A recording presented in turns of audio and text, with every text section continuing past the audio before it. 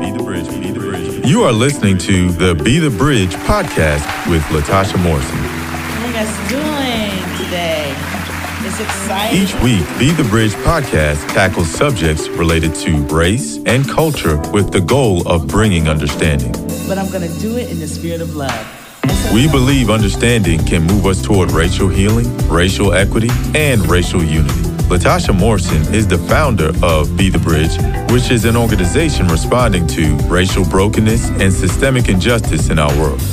This podcast is an extension of our vision to make sure people are no longer conditioned by a racialized society, but grounded in truth. If you have not hit the subscribe button, please do so now. Without further ado, let's begin today's podcast. Oh, and stick around for some important information at the end. Be the Bridge community. I am excited. Like I say, I'm always excited for the guests that I have on the podcast. But I love bringing people that I know to you, our community. And so this is just such a welcoming community. And I want you to welcome Mr. BJ Thompson, also known as Coach Thompson. He is here. BJ is a life coach.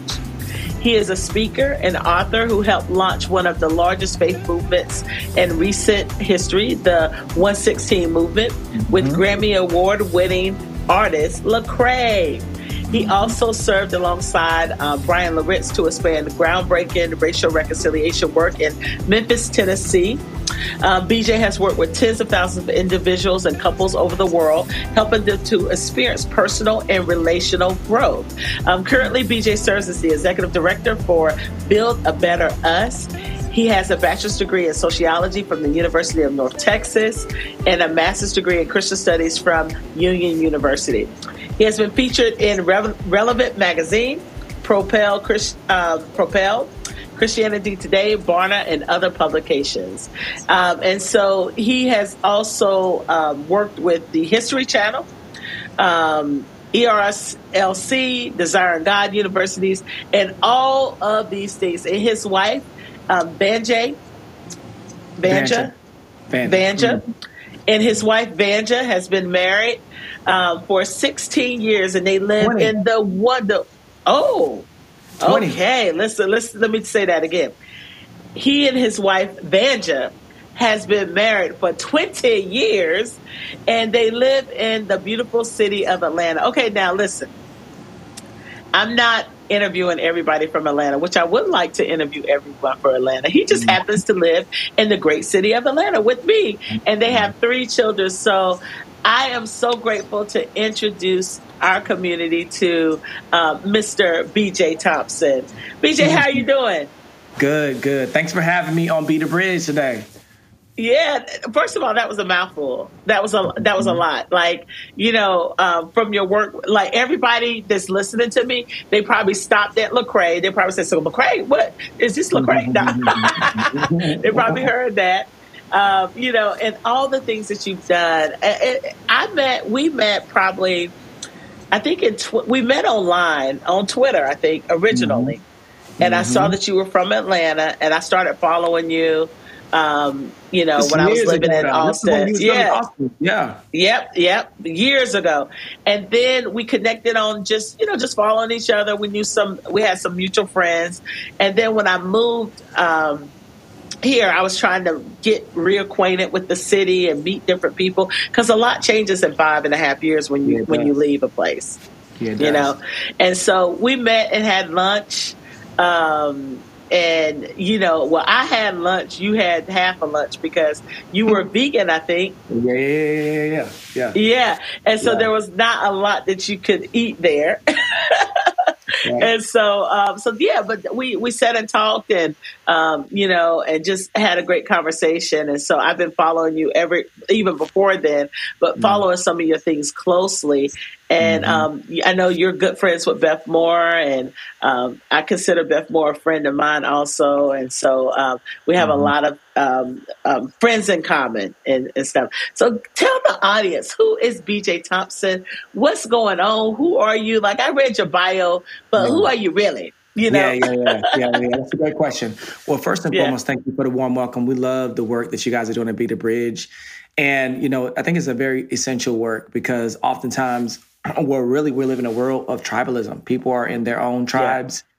And I specifically say that because that's what it feels like. It feels like everybody is about their own individual agenda. And it's very difficult, but necessary to create more of an integrated, pluralistic society where people can have meaningful dialogue and connection across different races, backgrounds, and understandings. And so I'm just super proud of the work that you are doing and the trainings that you guys are doing. Again, I remember when you were at Austin Stone and just trying to put it together. And it's like, man, just to watch where this work has grown to now to where, man, the small groups, the trainings, the connections, and all these different things.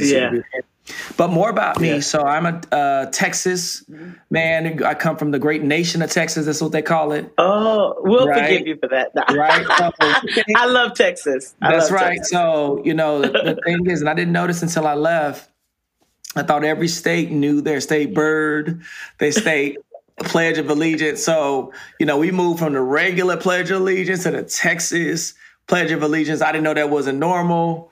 The blue bonnet flowered. I mean, you literally, when you were in Texas, you were in its own world. I'm a Dallas native, not a Cowboy fan or hater. Was raised by a mother who had me at the age of 17, a dad who left school in the 10th grade. And I grew up at the height of gang culture in Dallas. And so much of what, my early lifestyle was having to navigate tons of volatility and thinking I had everything I needed. Well, I moved away an hour away to the University of North Texas and realized that the skills that I had learned only really worked in that setting. And so that was a very eye-opening moment to realize that, maybe you are the flavor that you are, but there's way more, different types of people that look just like you. They have more life skills than you. Met my wife, Vanja, there. We're actually, in August, we'll be celebrating our 21st anniversary. Wow. 21st year anniversary. That's right. Congratulations. Thank you so much. And I am just a proponent of seeing people championing their own growth, championing their healing, taking agency back over their life, and helping create more of an integrated but seamless experience that allows people to grow. Yeah, that is so good. Tell us about one of the main things I hear you talk about your the organization that you are the executive director over, and it's called Build a Better Us. And this is kind of modeled after your book is kind of modeled after the mission and vision of the organization. And so your part of your mission says we are a growth and development organization for people and for families. So tell us a little bit about what you do and what are some of your goals, and then also how can people connect with your organization? Because it's needed. I mean, just when you start talking about families, build a better us, all that stuff is exactly what we need, in this world today. So I would love to hear more about, that strategy. No, it's a great question. So, I mean, I kind of mentioned this. I came from a mother who had me at 17, right? One of the most eye-opening moments. My daughter right now is 19. She's almost 20. Wow. I almost have a 20-year-old walk around here. Oh my God. First of all, you don't look like it. And it's probably black don't crack. Black don't crack. Yes, black don't crack. Nah, don't crack. Don't crack. That's what I say. Unless you don't crack. But here's the eye-opening moment for me, right? So this is for the listening audience. When my daughter was 16 years old, I remember looking at her and I had this thought. My mother was my daughter's age right now when she was pregnant with me. And then when my daughter was 17 years old, I had this real epiphany. I thought, my mother birthed me at this age that my daughter is.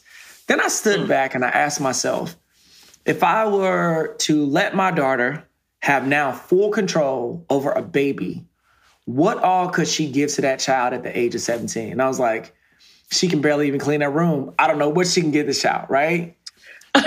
That limiting amount of skills, tools, resources was my reality. My father left school in the 10th grade. And I've always found myself going from different environments, from the suburban communities to the private networks, to the rural communities, to the urban communities. And I found that quickly I was lacking critical skills to grow. Because of it, I have what's called the gift of development, right? And I didn't know that's what it was called. I'm the oldest of three, have always had to figure it out for myself. What I learned was if you have the right tools and the right resources and the right mindsets, you can accomplish things much quicker. You can accomplish them with less trauma. And that's what Build a Better Us was birthed out of, was how can we give working professionals the growth tools, resources, and relationships that save them time and keep them from experiencing trauma around transformation. And so the organization was really birthed out of this. It's coaching, right? But it's holistic coaching because we really believe you are a whole person. You are encompassed of a mind, body, and spirit. Therefore, we don't camp out on one particular area. Again, we come from this background where everything's spiritual, right? Everybody is spiritual. And then when you think you've gotten it, they give you a deep spiritual term you've never heard of before. And now you're just scratching your head, worry about that thing, but you don't know how to build a healthy relationship with a friend. You don't know how to manage your finances. You don't have any idea on how to develop your career. And so Build a Better Us essentially became a coaching network for working professionals to give them the programs, the products, and the experiences that would allow them to develop these critical skills, even though they have a busy life. So yes, that's essentially what we do. Oh, wow. So how long have you been doing, have you been the CEO of Build a Better Us? How long have you guys been in existence? 12 years. So we about 12 to 14 years, but I didn't become full-time. I did not go on full-time until the last 5 years or so. So 5 years ago, I got super serious, said, all right, it's time to go all in and really get clear about what we do. Again, this is one of our resources, Awaken a Better You, right? So we're going to talk about that. That's right. So this is one of our resources, is writing books, programs, courses, and experiences, providing experiences for people to grow. Yeah. And I know one of the things you talk a lot about is just even your personal health. Like you went through this journey. Tell us a little bit about the journey you have gone through to build a better you. Oh, yeah. So one of the courses that, really one of the realities. So 2013, my dad died unexpectedly from a stroke, heart attack. It's very unexpected. He wasn't sick. He wasn't overweight, wasn't any of these things.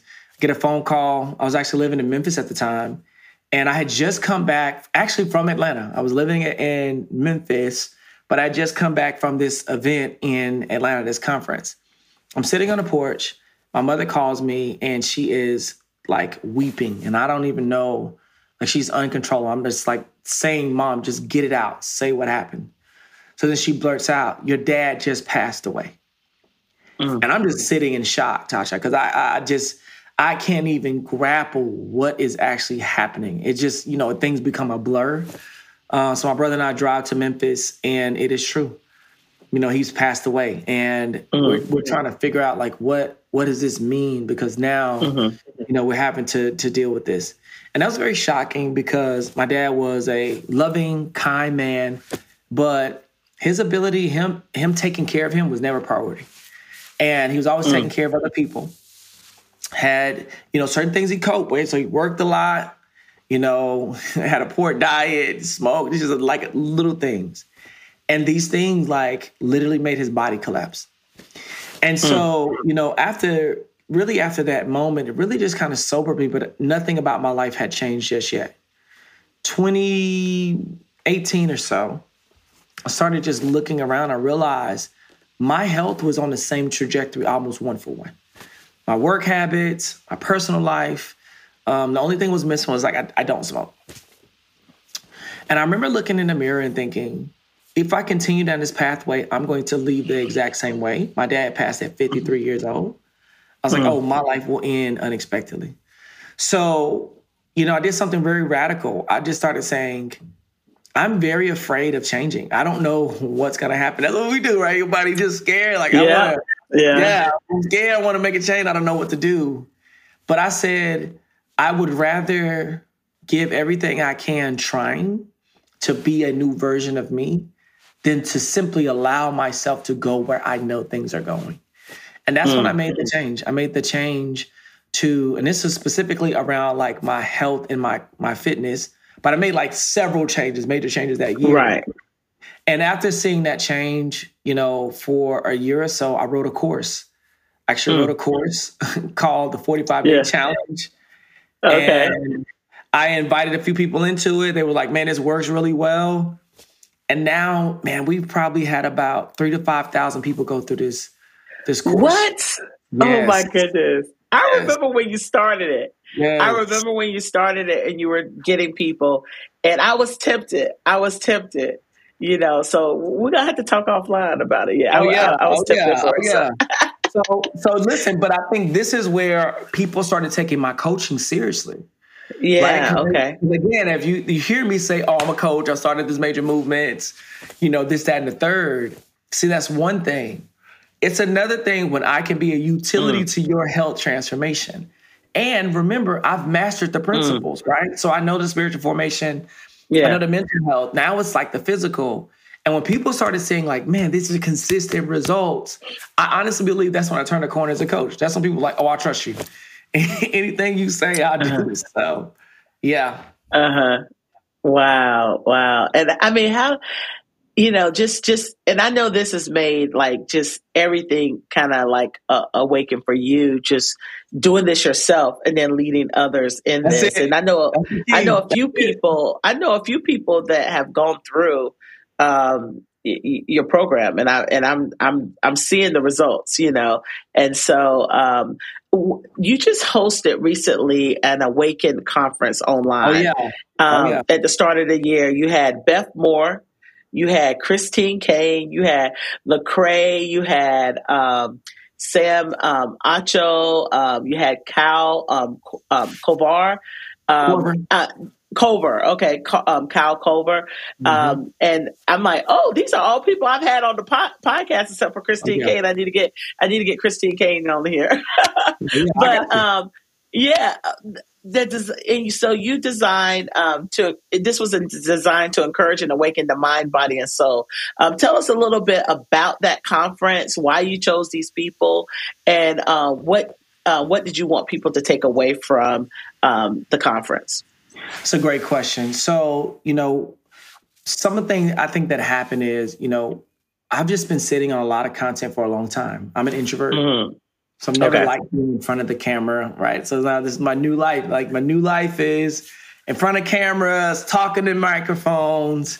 I've never really enjoyed that. And so part of the kind of overgrowth of the fruit is a book. Is, when you develop so much content and so many courses, now it's like, man, you have to package it for others to be able to, consume them. And so when I wrote the book, one of the things that we wanted to do is we wanted to launch in a way that gave visibility to the work that we were doing, but then also bring some of these subject matter experts. And so we brought in NBA player, Kyle Korver, ESPN analyst, Sam Ocho, Grammy Award winner Lecrae, New York Times bestseller, Beth Moore, and then sex trafficking CEO, Christine Kane. And we just allowed them to speak into these respective areas about how people should not give up, how they can use the resources that they have accessible to them right now, and what are the ways that they can begin to apply the principles to see their own lives grow. Actually, if you'd like to check it out, go to bjthompson.com. I don't know, it's bjthompson. I forgot the website. We could put it in the show notes. Okay. We could put it. Yeah, we could put it in the show notes. Okay. See, that's how much I don't be on my own website. Yeah. So, that's okay. I wouldn't know either, so don't worry about it.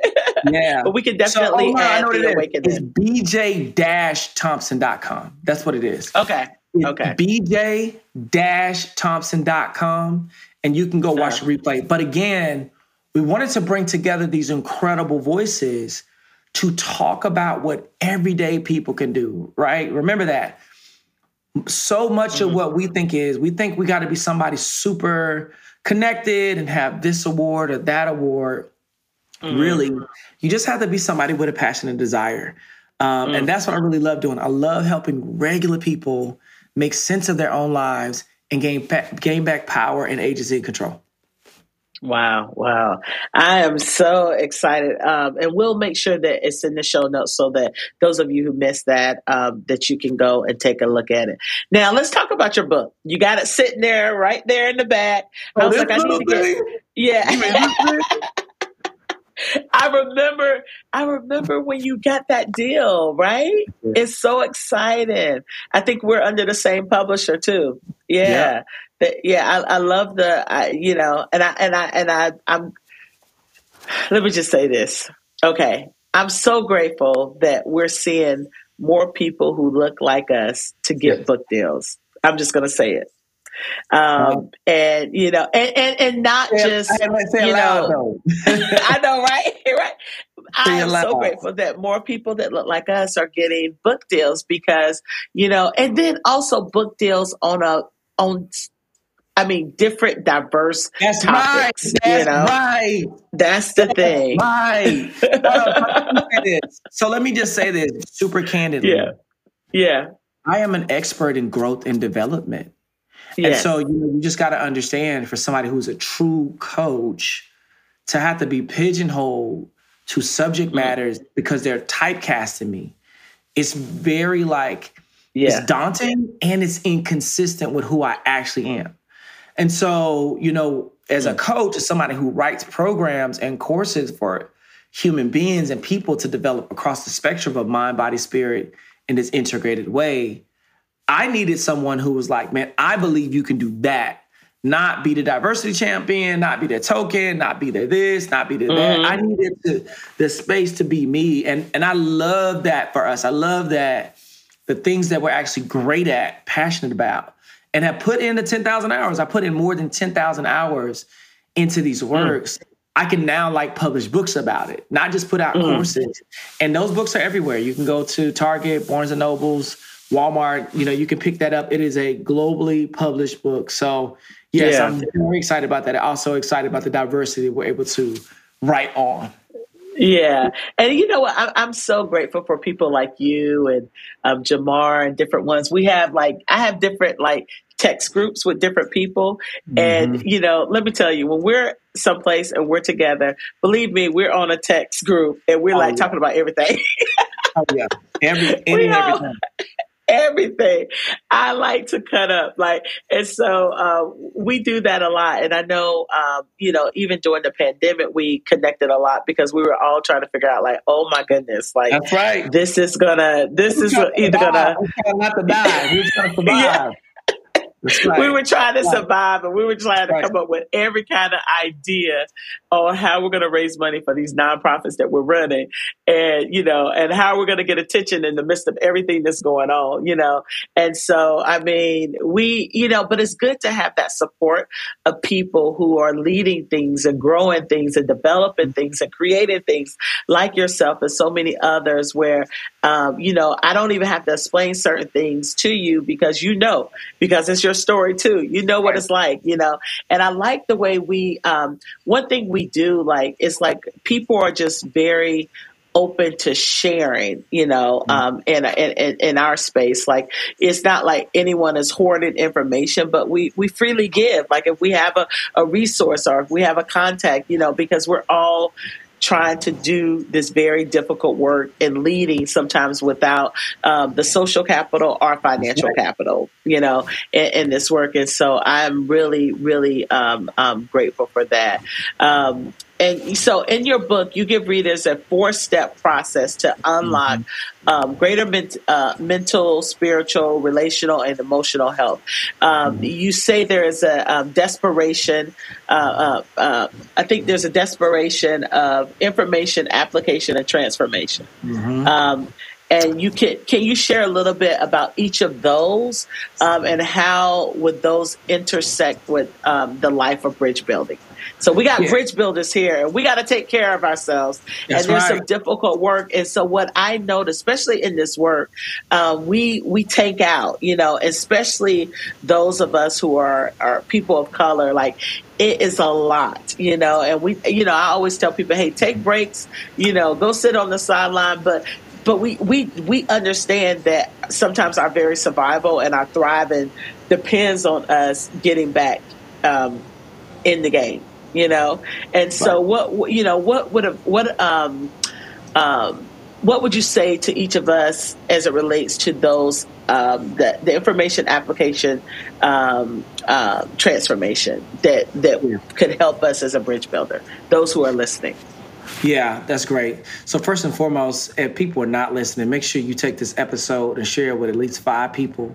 We want them to get all of these episodes. It's incredible work that you're doing. And that happens because you as a listener, you subscribed, you hit share, and you like the podcast. You like the Instagram posts that give a preview. And this is what allows us to bring visibility to people who are often not visible. I love that you mentioned about even just the work that we do. I was sharing this, within what we do in coaching and development, we also do charity, right? Because we also want to give back and do development work with kids. You know this, so we work with orphans, right? So we work at orphanage to provide that. Oh, yeah. I'm gonna have you talk about that. I'm gonna have you talk about the orphanage that you're working with too. Okay. Yeah, but I just say that to say, when you share, like, subscribe, you bring visibility to that work, and you allow us to be able to continue that work in very essential and critical ways. For us, but for me, for somebody who's the oldest, who's always giving away, one day you wake up and you realize you are out on fumes. And you have served and helped everybody else but yourself. So you is tired, boss. You, what's that lady that remember before the pandemic when they released them Popeye's chicken sandwiches and that lady was bent over on the side? That lady was bent over on the side with that meme because she was so tired from serving them new chicken sandwiches, spicy chicken sandwiches. It's a meme on the internet. Yes. That's how we are. We are like that. When we pour out, and don't do anything to take in. So this book is specifically about how you can start caring for yourself, right? How you can start stopping, pausing, understanding your narrative, understanding your story, beginning to bring to order the parts of you that you've neglected, the parts of you that you've invested in, and allow them to work together in a way that brings you alive, right? And I use a lot of my story in this book because I want to show people that I come from some of the most challenging environments with the least amount of resources and the least amount of relationships. But I learned these key principles. And the reason why these principles work is not because I've used them for myself exclusively to go from the rural to the suburb to the urban to the private community to the public sector to the corporate sector to the sports world to this, and it all worked. That's not it.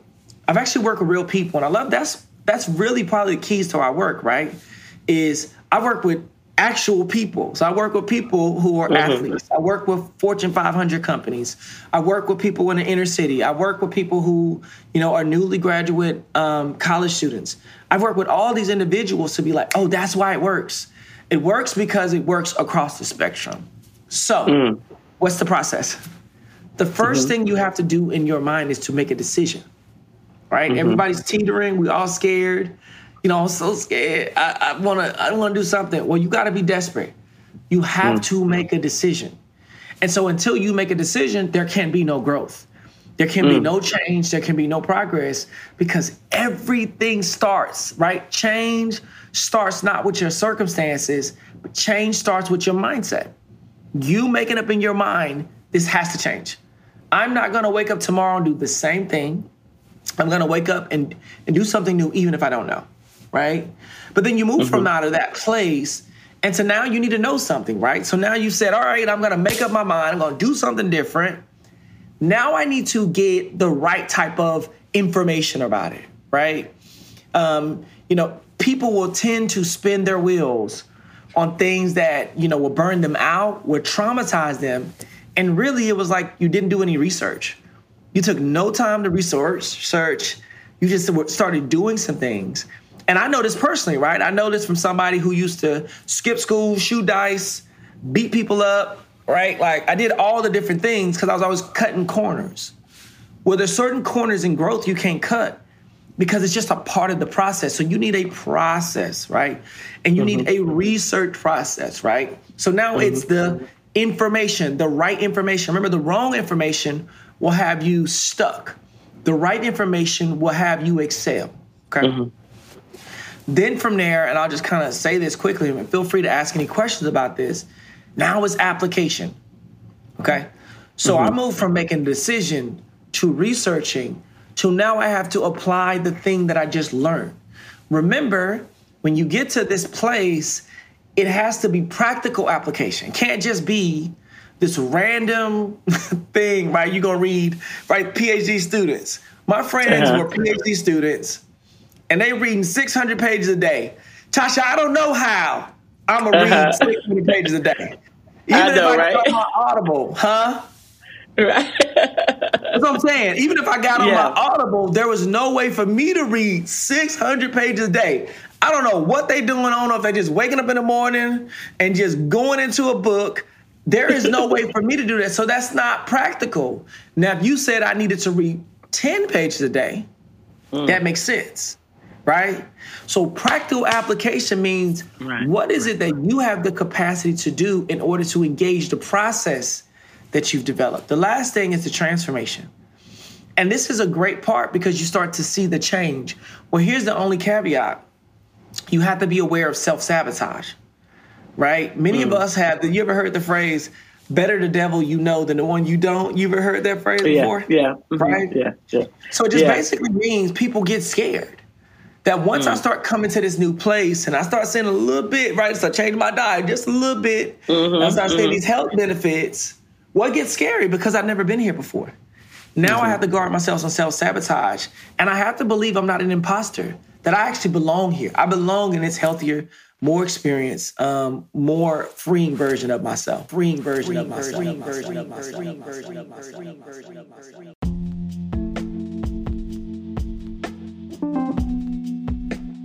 If you've been enjoying and learning from the Be the Bridge podcast, we invite you to join us in this work. You can support and sustain our mission as a recurring partner at bethebridge.com/give. You can also help spread this word of bridge building by supporting and really sporting our apparel. So if you haven't gotten your Be the Bridge hat, sweatshirt, all of the things, let's take the message to the street. Visit our online store at shop.bethebridge.com and make sure we're spreading the word about all the work that Be the Bridge is doing and will do. At Be the Bridge, we're doing the work to empower people and culture toward racial healing, racial equity, and racial reconciliation. And this work is only possible because of the generosity of bridge builders like you. So thank you so much for those of you who are listening and sharing our podcast, sharing our posts, those of you who are giving to this work that's helping us create resources and material that will transform hearts.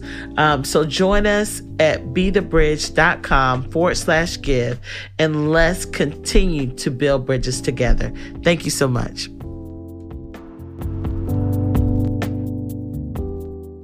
I'm sitting up here thinking, I'm still thinking about like your story and your beginning story and really basically how you have overcome yourself personally, and I'm just thinking like, what was the thing when you were a kid? I'm sure it had to be like, although your mom was young, the family that you had around you or the support system, I'm just like, how am I sitting here talking to this wise, young man that you would never, like how you say, you don't look like what you've been through, Wow. and and I think it's just really telling for anyone that's listening to this. Just your beginnings does not determine, your end point, That's right. or your middle point, And so what was that thing for you, BJ? Like, I mean, I'm just thinking like are you very disciplined? Are you a very disciplined person? I mean, sometimes it just depends. If we talking about being on time, maybe, right? Sometimes. I'll just tell you what it is. I mean, literally, I'll give you my secret. I have a adverse reaction to negative outcomes in my own life, right? I remember growing up, you said it as a kid. I was like this as a kid. I thought about, I have family members who were strung out on alcohol. They're winos. Yeah. Mm-hmm. I remember looking at them, thinking as a 7-year-old, I don't know what I want to be, but I'll never be that. Yes. Right? Yeah. Yeah. And so it was like, I were making decisions at 6 and 7. No, that's not the life I choose. Right? Yeah. And I think as life, again, you get these self-limiting beliefs because you come from a certain environment or a certain thing, and you see this is not working out. You're kind of left with a choice. Do I want to keep doing it like this and experiencing the same thing? Poverty, sickness, relationship confusion, spiritual confusion, gender confusion, whatever I'm doing the same thing over and over again, or do I want to make a new choice? And I think what happened over time is I just kept making new choices. Well, that means I had to become a new person. And, again, I think the thing that people get from me, specifically ask me how people can connect with me. I think what people get from me is like, my environment was so volatile.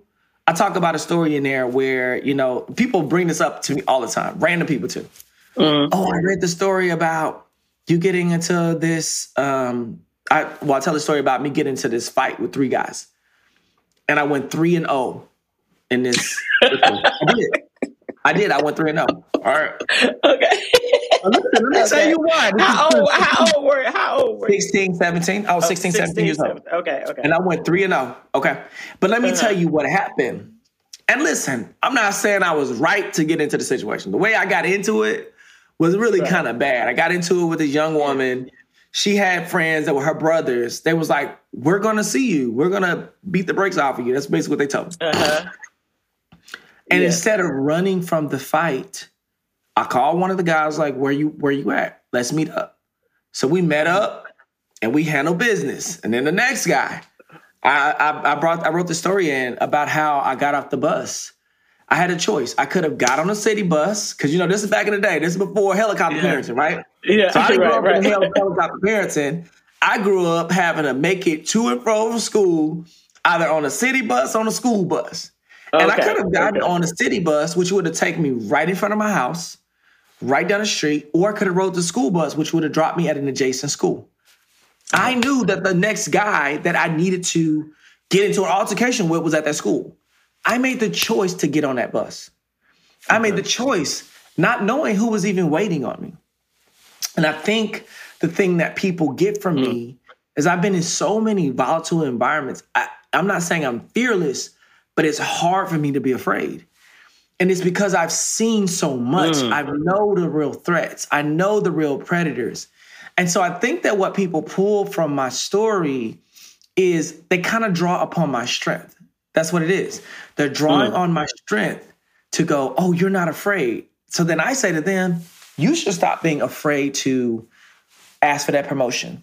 You should stop being afraid to start that nonprofit. You should stop being afraid to begin to repair that marriage if it's repairable. You should stop being afraid to reconcile with your family. You should stop being afraid to do this thing and this transformation in your health that you've always been waiting for. And I think what people start to see with this kind of integration of me sharing a whole story, because for the longest, Tasha, I was only sharing one part of my story.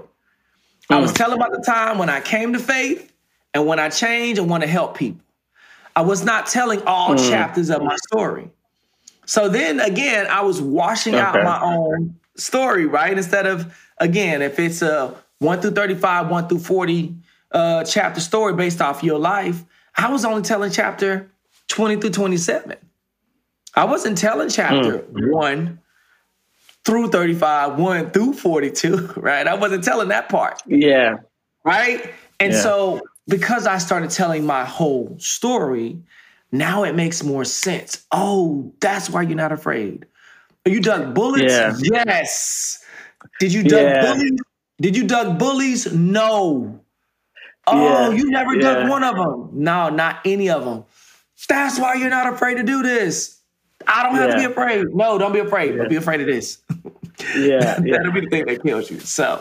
And man, boy, has things changed now, because now you don't know if that person is going to meet you at the bus stop. Like, kids don't fight like especially here in Atlanta. You know, they were not like how when I was back growing in the up. day, you know, when you. Yeah, the gun violence now is like a whole nother level, you know, even with young kids, you know. In the beginning of your book, you say every thought in this book and the basis of who you are is undergirded by one basic principle. And this is something I hear you say. I think you posted, I don't know if you're still on that Bird app. I don't even want to say it. But I'm not sure if you're on that app still, but you say it all the time. I'm really talking about Be the Bridge podcast. Oh, the Be the Bridge podcast. That's right. You say, you're a mess, yet deeply loved by God. Why is this important to start from there and build on that? Yeah, that's a great point. You always post about it. I think you may have a T-shirt and stickers. Oh, you know, I do have a T-shirt. Like, people love the T-shirt. Yeah, you are a mess, yet deeply loved by God. Yeah. Why is that important to start from there? Yeah, because I think most of us start out of the personal development. We started out of guilt and shame. We start our changes out of guilt and shame. Right? That's the sisters. Guilt, shame. Right? You're trying to change yourself by guilt and shame. And that's never sufficient, because if you move forward and you fail, they're just going to scoot tighter to you, right? They're going to move in closer to you and remind you why. And you have to know that you are loved first, right? That you are deeply loved for who you are, not for who you pretend to be, who you project to be, for who you are. When you know you are loved for who you are, it changes the tone of how you're able to be courageous about changing your life. And so when I talk about that, I talk about the I am a mess part. It means you are who you are, flaws and all, right? None of us need to lie about that. Again, we're in very essential work and coaching and bridge building, but you got to admit your own biases, right? Like your own explicit and subconscious biases. You have to, because this is just a part of this journey. But you're not just those biases and the weaknesses. You are the strengths. You are the beauty. You are loved. And when you do that, now it's not so paralyzing every time you make a mistake. You can say something stupid. I'm sure y'all probably covered this in y'all's training, right? Maybe y'all call it saying something stupid in a conversation, and how you can recover from it, because you're loved. You move into these environments where you are loved, and it doesn't characterize you. It's just a part of the journey. It's just a part of the process. And so I talk about this self-growth, self-actualizing journey. It has to be rooted in that. Otherwise, it'll be rooted in shame and guilt. And it'll lead us instantly back to the places that we really don't want to see. Yeah, yeah. And I think sometimes if we're just honest with, you know what, this is a mess. This is a mess. But it doesn't have to remain a mess, you know? And I think, you know, just that admitting that, you know, I always say, you know, in this world of racial literacy, we always say, you know, it's broken. It's a mess. It's a complete mess. We didn't create the mess, but it is our responsibility to bring about solutions for it, you know? And so I think that's, you know, exactly what you're saying there. What encouragement or advice would you give to those of us in the racial justice work, those who are listening, they're in this work of racial justice, and they need to make time for rest, self-care. I mean, I was just thinking about, I think the young lady that was in Texas, I think her name was Tatiana. Her sister just passed, and her sister was very young.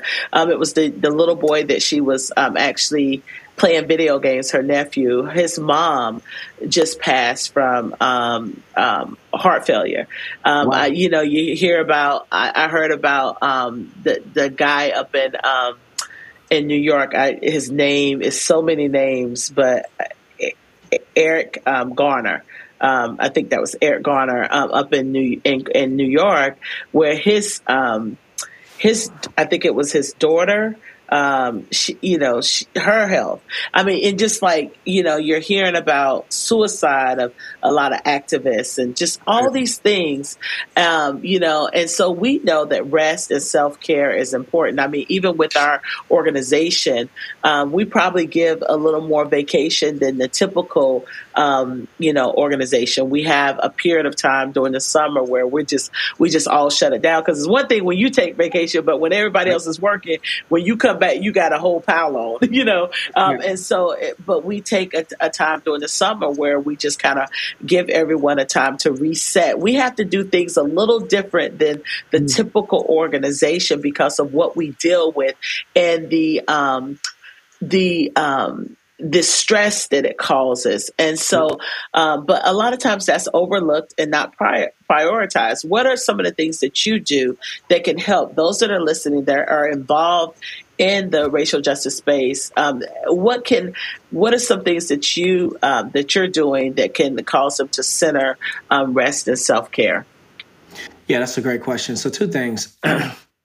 One, pick up 5 copies of the Awaken a Better You book. Right. Audible, Amazon, Target, Barnes and Noble, wherever books are sold. And I mean that very seriously. And go through it, because it's detailed instruction on how to take care of you in a holistic way, right? So I think this is really important. Is like, we're kind of winging it, and self-care means like taking baths, getting massages. Well, that doesn't resolve other meaningful areas of life. And I would just say, especially as you go check it out, buy 5 copies, go through it with friends, especially for those who are doing the critical work, because you do need to have a mature knowledge on how to take care of yourself. The second thing is, and this is what we do, you talked about charity. One of the ways that keeps me from being burnt out is not just the rest that I take, it's the work that I do. And the work that I do with like orphans and with kids, that recharges my spirit, right? Because it's not about contention. It's not trying to argue with anybody. It's not about trying to create some type of emotional trap. I am working with human beings, helping them flourish by providing their basic needs like clean water, clothing, beds, education. And when I watch those seeds grow, it inspires my hope. Right? It keeps me from being caught up in foolish talk, keeps me being caught up in foolish debate. One of the best things I did, I say this a lot, I left certain groups and my mental health cleared up, because I don't have to engage in argument and debate. I'm only engaging in the things that build people up, that bring shalom to my soul. And so I think you got to find those things. What are the things for you? For us, it's BBU Cares. That's one of the things that I do. But you got to find your things. What are the things that you do every day, or that you're doing intentionally, that bring peace and rest to your soul, to where now as you're doing some of these difficult work, you really have a better balance and you're not burnt out. Can you tell us about I think it's BBU, the group that you're working at, BB Cares. Can you tell us a little bit about what you're doing? I think you're doing some things in Africa, right? Uganda. Uganda. Can you tell us a little bit? I had the opportunity to go to Uganda a few years ago, to southern and northern Uganda, and so incredible country. So I would love to hear more about. Let's tell the audience about what you're doing and what you're working on there. Absolutely. So first and foremost, if you're a person of faith, there's a passage in James which says pure religion, undefiled religion is caring for the orphan and the widows, right? So one who can bridle their tongue and care for the orphan and the widow. Yeah. And what this means is just, these are people who they need support, right? Everybody doesn't need, we all need relationships. Everybody needs support in a specific way. And so pure faith looks out for people who truly need support. And so one of the things that we discovered as a growth and development organization is that, in America, there's tools and resources, courses that we can just give. So we send you through a course, you go through this program, you gain this experience, it works. But when you try to do that in places that lack clean water, the ability to go to school, the ability to have safe shelter, the ability to have clothing and a nutritious meal. You're asking people to pull themselves up by a bootstrap with no shoestrings. And so because of that... Repeat that again. I said... Hey, BJ, repeat that again. Okay. What I said is, in America, we can give people, or any developed nation, courses, programs, and experiences, and it will benefit them in the ways that we've intended because they have all their essential needs. When you go to places that are underdeveloped, that don't have social safety nets, for kids, for adults, for disabled people, and you try to give them those courses, those programs to develop, you're asking them to pull themselves up by their bootstraps with no shoestrings. There are no shoestrings. So if you are a child and your parents die and your family can no longer afford to keep you, feed you, and take care of you, you literally go to the streets. There's no in between. There's no buffer. There's no child protective services. You literally become a homeless 2-year-old. You become a homeless 4-year-old. And that's what a true orphan is, right? The work that we do, and we decided to do this intentionally Black-led, because the organizations that we saw working were 99% majority or white-led organizations. And we had to ask ourselves tough questions. Are we comfortable with seeing Black and brown people only having initiatives being developed by white, non-melanated people as their primary exclusive way of developing programs, agency, and support? And we were not comfortable with that, right? And because we know that less than 5% of minority-led organizations receive funding, it didn't matter. So we said, we're going to first and foremost provide basic needs. All right, we want to partner with reputable people, vet them, go through all of the processes to ensure certifications, everything else. Figure out what's needed, right? Get down to the basics. You ever heard of Maslow's hierarchy of needs, right? The first thing is safety, shelter, food, clothing, water. If that's not there, we are establishing that. So what we do now is we're establishing consistent education, because if you go to places like that, I'm sure when you went there, you saw kids walking around, right? It was a school day and they're walking around. Did you notice that when you went to Uganda? Well, yes. And yeah. Okay. And the reason being is because there's no public school system. Right. That's why.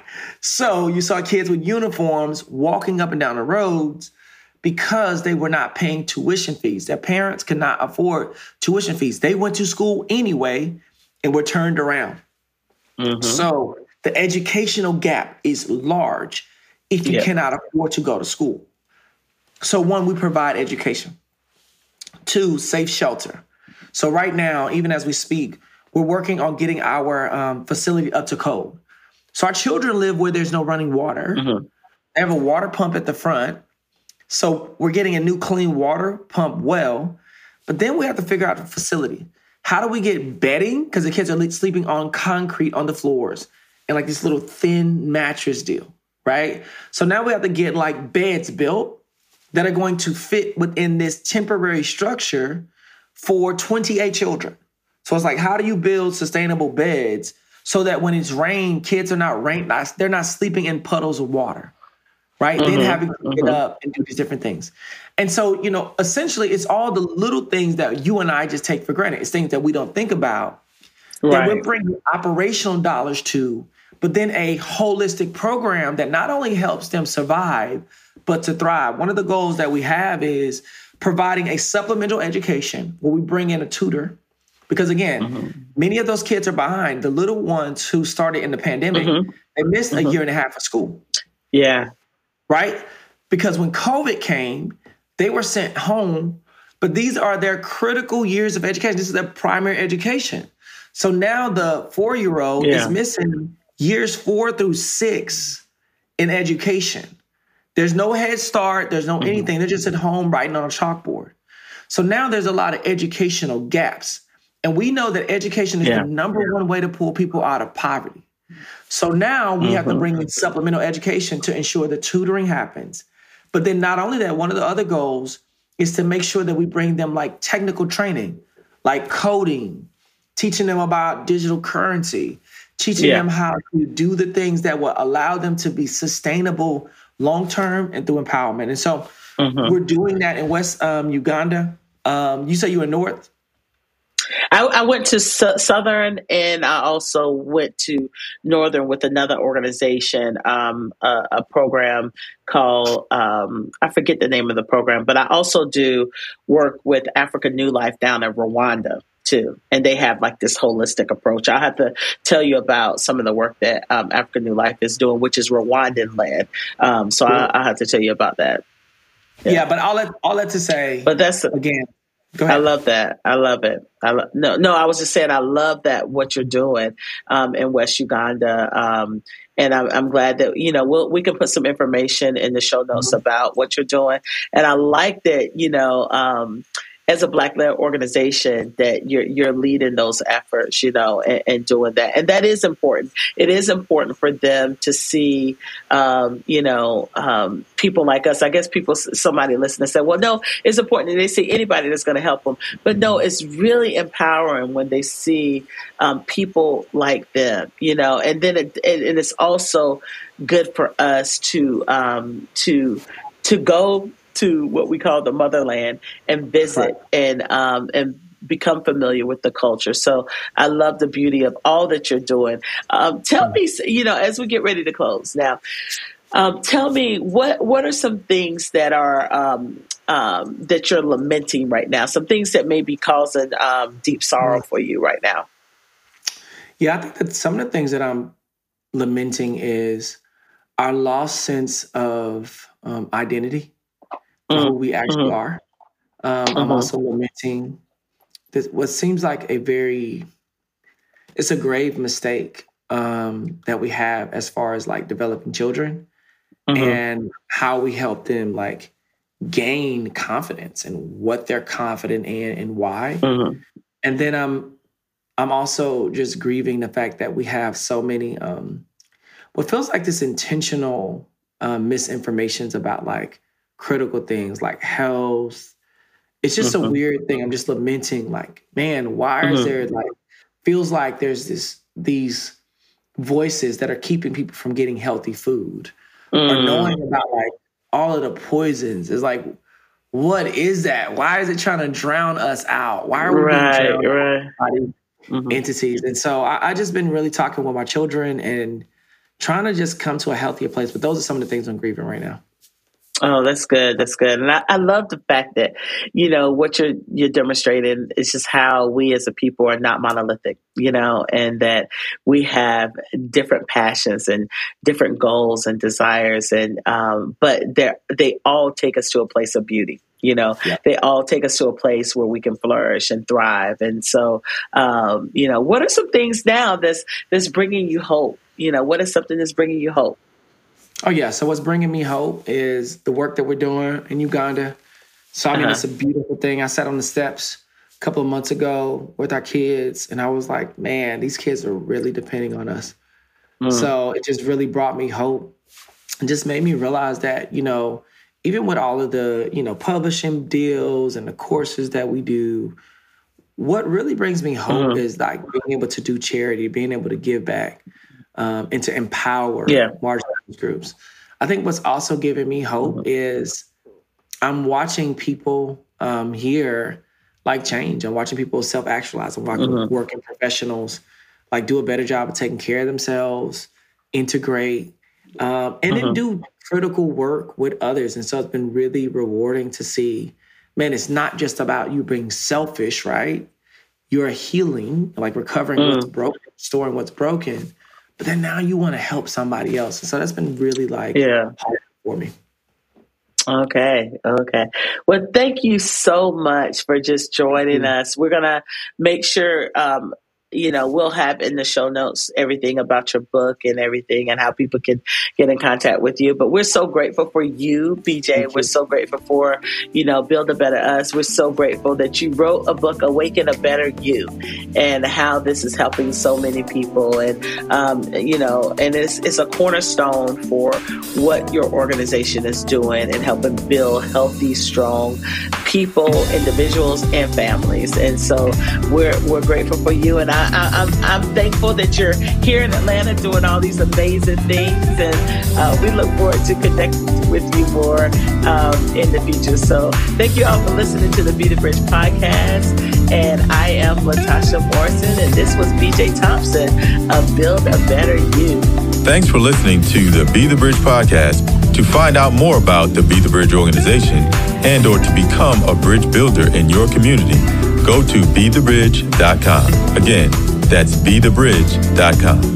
If you've enjoyed this podcast, remember to rate and review it on this platform and share it with as many people as you possibly can. You can also connect with us on Facebook, Twitter, and Instagram. Today's show was edited, recorded, and produced by Trayvon Potts at Integrated Entertainment Studios in Metro Atlanta, Georgia. The host and executive producer is Latasha Morrison. Lauren C. Brown is the senior producer. And transcribed by Sarah Knatzer. Please join us next time. This has been a Be the Bridge production.